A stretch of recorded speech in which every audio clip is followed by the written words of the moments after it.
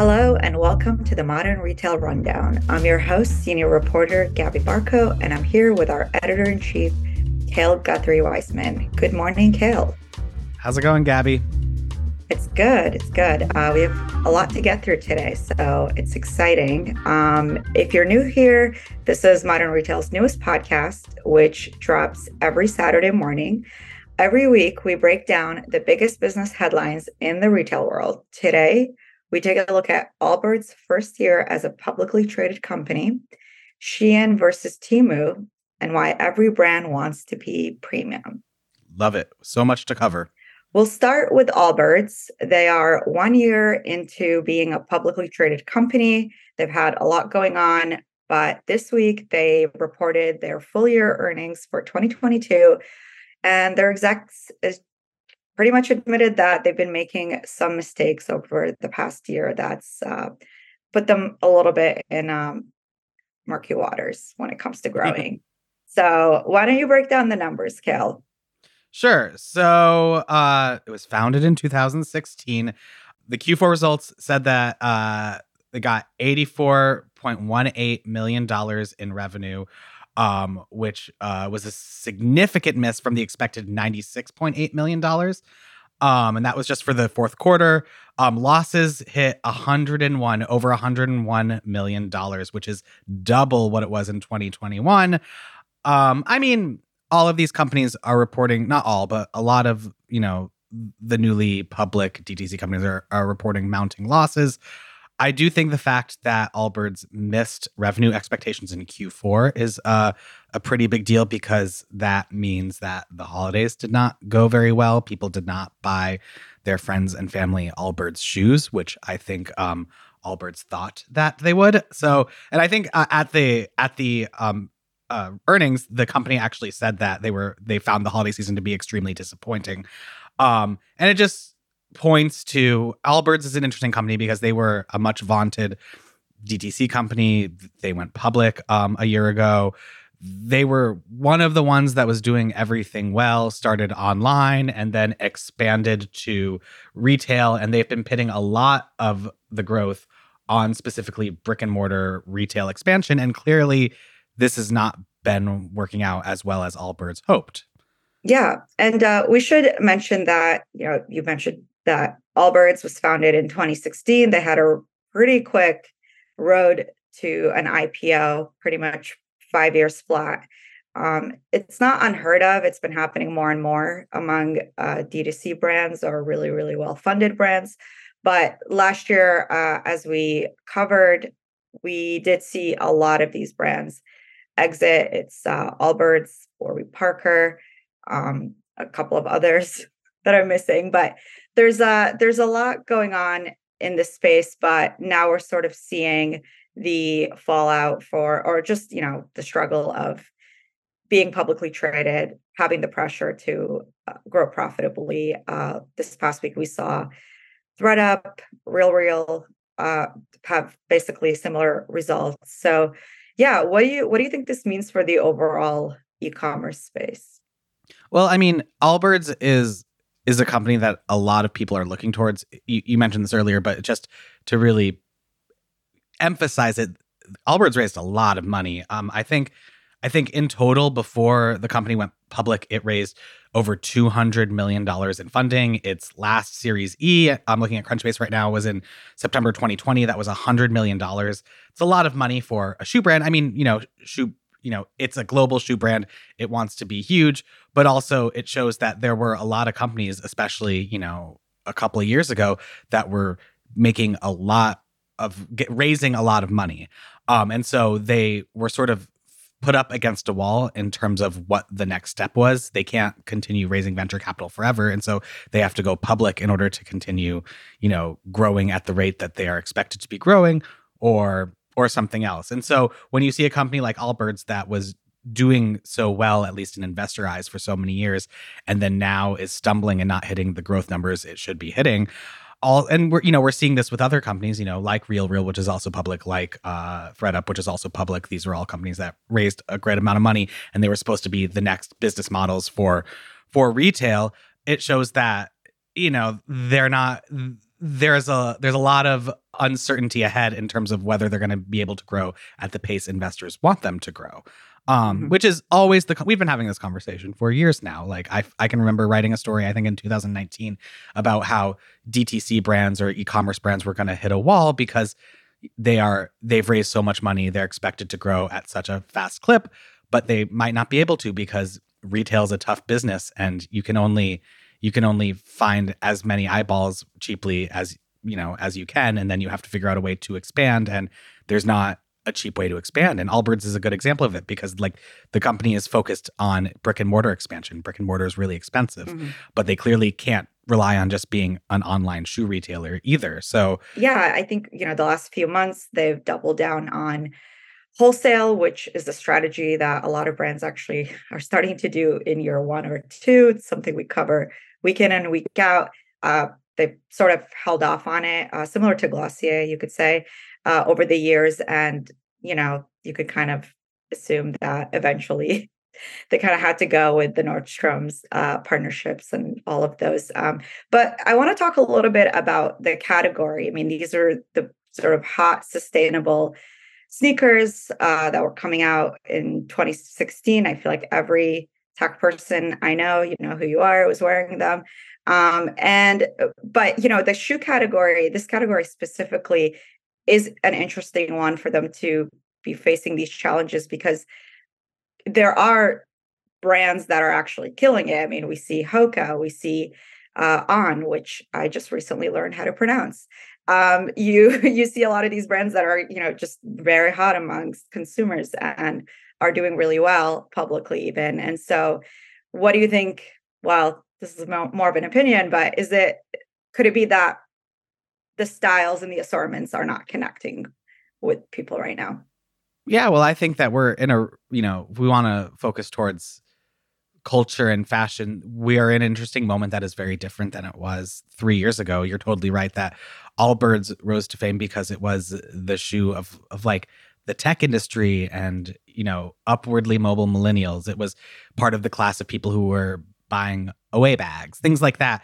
And I think specifically in apparel, the companies that are doing well are like Deckers and are like Hoka. And they're, I sort of somewhat disagree, especially when it comes to Hoka. There was an article, I believe in CNN a couple of weeks ago that was like, Hoka's doing so well. And it's because, I forget exactly how they said it, but they were like, it's ugly, or I don't know, ugly and dad shoes. And I don't think Hoka are dad shoes, but I do think that they have a very certain aesthetic that speaks to the current moment that we're in. So Deckers is really interesting because they own a company like Hoka, which, as I said, is being known as sort of, I don't know what the right word is. It was known dad first shoe as like an outdoors. I feel like all the hiking girls I know love it, but now it's just or whatever. It's become so mainstream. I mean, you just see people on the subway wearing it. It's become, an urban style. And I this is a personal opinion. I think it strikes a balance between the sort of sustainable and then the chunky dad shoe that's become sort of the default the last few years. But our personal taste aside, I do want to talk about Deckers specifically is an interesting company that's seen a resurgence because even Uggs have made a little bit of a comeback in the past few years, and especially, the slipper styles. And so it feels like a little bit of a halo effect for that company. So maybe it's not fair to, compare something like Allbirds to them because their style is a little bit more limited. But I actually want to get you. I think it is okay to compare them because let's talk about Crocs. Crocs is also having a huge moment, and that's speaking to Gen Z, sort of ironic Gen Z kids who want comfort, but also want something that's kind of silly to put on their shoes. And if Uggs and even like Hoka is having that moment, Allbirds doesn't fit with that. And so it seems like the companies, especially in foot apparel and, footwear that are doing well are the ones that are able to tap into whatever the current cultural zeitgeist is. And this isn't to say that Allbirds is failing at that, but just that the ones who are really succeeding are doing something a little bit different and realize that the cultural conversation and the people who are leading, I don't know, the fashion trends for more mainstream America are looking for something a little bit different than what Allbirds has traditionally provided. Right. And it'll be interesting to see because, of course, these are trends and tastes are constantly changing. So we'll see how it pans out on a more of a long-term sustainable track. Do you have anything else to add on this topic before we move on? Not really. I mean, like, I think that Allbirds is going to be a company that we're going to be watching for a long time, but specifically because it and Warby Parker and a couple of others are the real temperature checks we can get about what's going on with the DTC brands that raised a bunch of money, were founded in the mid 2010s and are now trying to become the next retail superstars.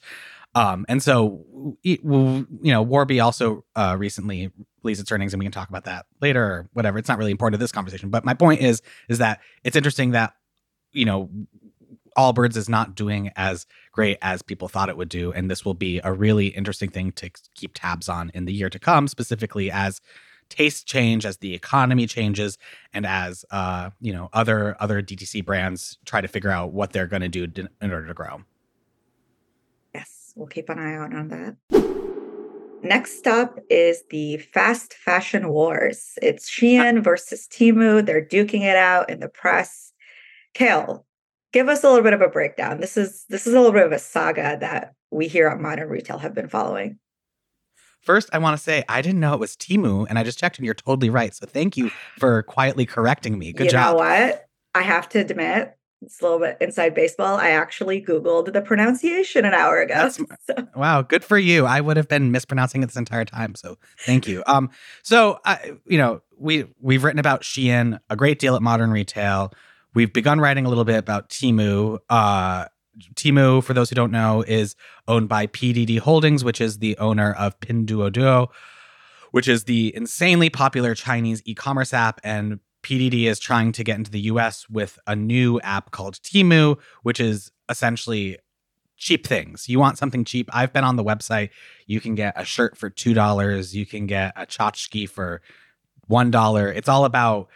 It's trying to be a rung below Amazon, I would say, but with a similar vibe of I click this, I get it, it's in front of me in a day or so.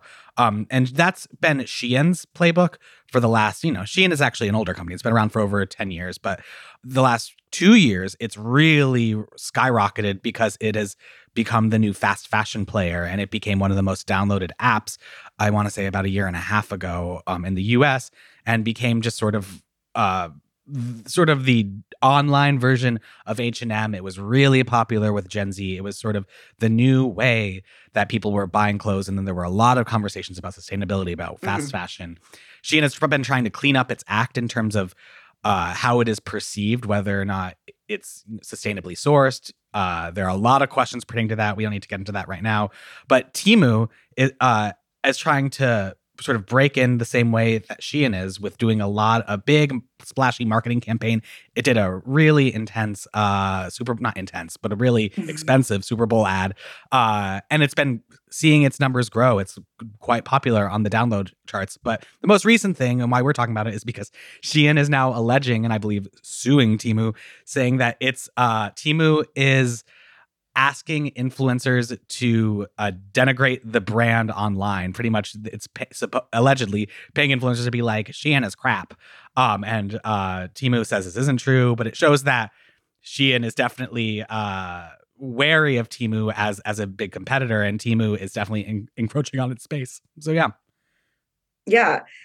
This was broken down in a lawsuit that was, it was just reported on this week by Reuters, but it was filed in December, which also accused it of, I guess, using the term Shein itself in promotions or asking influencers to use it. I think some of the campaigns were saying, I gave up Shein, I'm a Temu girl now, things like that. And so, it's kind of a gray area, but I can see why that Shein is wary and is filing the lawsuit. But at the same time, I think it's an interesting time for this right now, because we now have a two-horse race in, this sort of Gen Z fast fashion e-commerce app wars, I guess, if you will, where, a lot of customers are shopping this way, and it really negates a lot of the sustainability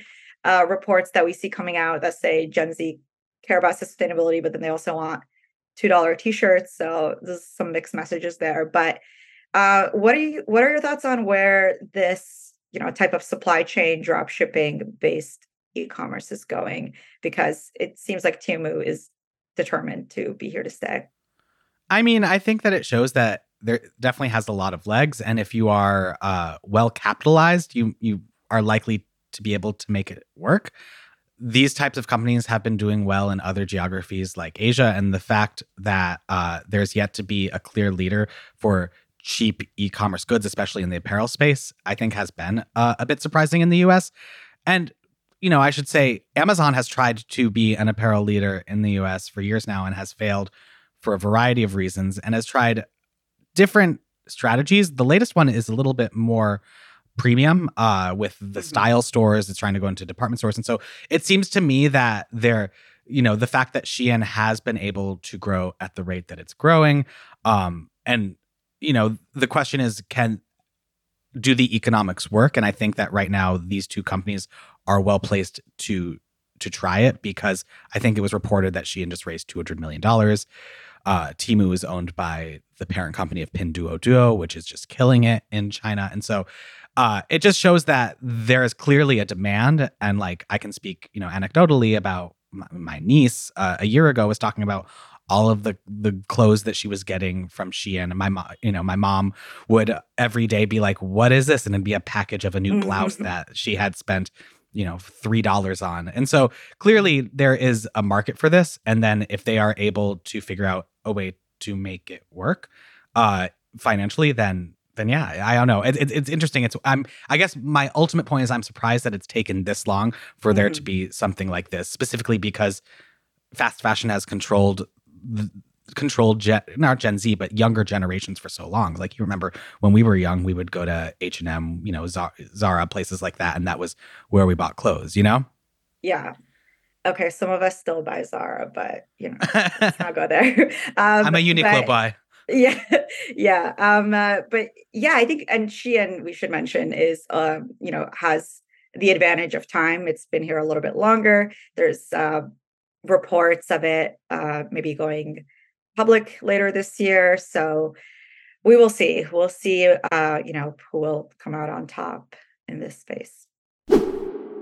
Next up is a feature in the New York Times that covers a topic that's been on my mind a lot lately, which is premiumization. It's a little bit of a mouthful, but it's a strategy that I've just had a lot of brands mention to me that this is what they're going with. They're going to premiumize all of their offerings, all their chocolates, everything's better for you now, as you know. So let's talk a little bit about what that means and maybe some of the examples we recently covered. This is a hot new buzzword especially for CPG brands.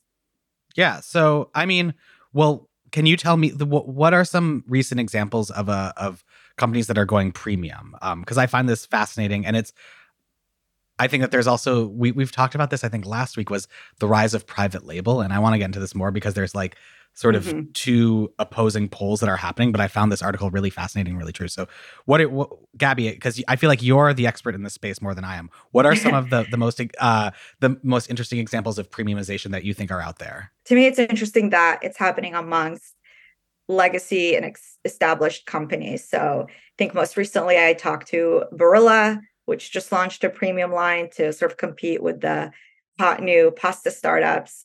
Ferrero is now, trying to reorganize its entire portfolio to reflect more premium taste and essentially try to tap that middle ground market, of obviously confectionery and chocolate lovers who want something a little bit higher end than, let's say, a Kit Kat, but, aren't going to go for full on high-end products. And so it's just been a really interesting strategy. I think last year, I believe you talked to Keurig about their premium coffee strategy, in the sort of K-cup space. So it's something that we see where, a company that normally offers this mass market products, in the grocery aisles now wants to be a little bit higher end and tap a different type of customer. So that's my personal definition of it. But and I should mention that it's a playbook that's actually borrowed. This is some analysts have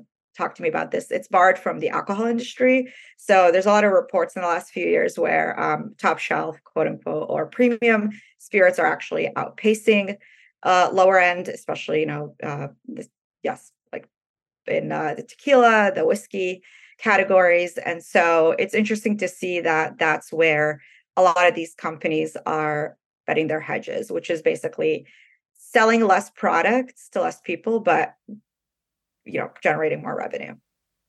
Got it. I loved the example in the New York Times story about WD-40, which is the exact opposite of a premium product. Like everybody gets WD-40 because something's broken and they just need it to be lubricated or whatever. And I guess WD-40 said if they make a special feature like a new cap or a new way to use it and charge a little bit more, that does really well, which is wild to me that even like plumbers and handymen are responding to the premiumization trend. Mm-hmm. Yeah. And then, we're seeing it a lot also as, quarterly earnings come out. The fact that, I think we have to acknowledge that inflation is also maybe playing a part. I think a lot of companies maybe realize that they could just bank on a little bit more of a premium shopper to maybe trade down or some people maybe trading up, realizing that their favorite brands are offering a little bit more of a luxury good. So yeah, it is interesting, but it does sort of pose the question, what does it mean for your run of the mill, typical all-American grocery brand that, maybe not going to go in this direction? Will they be left out in the cold?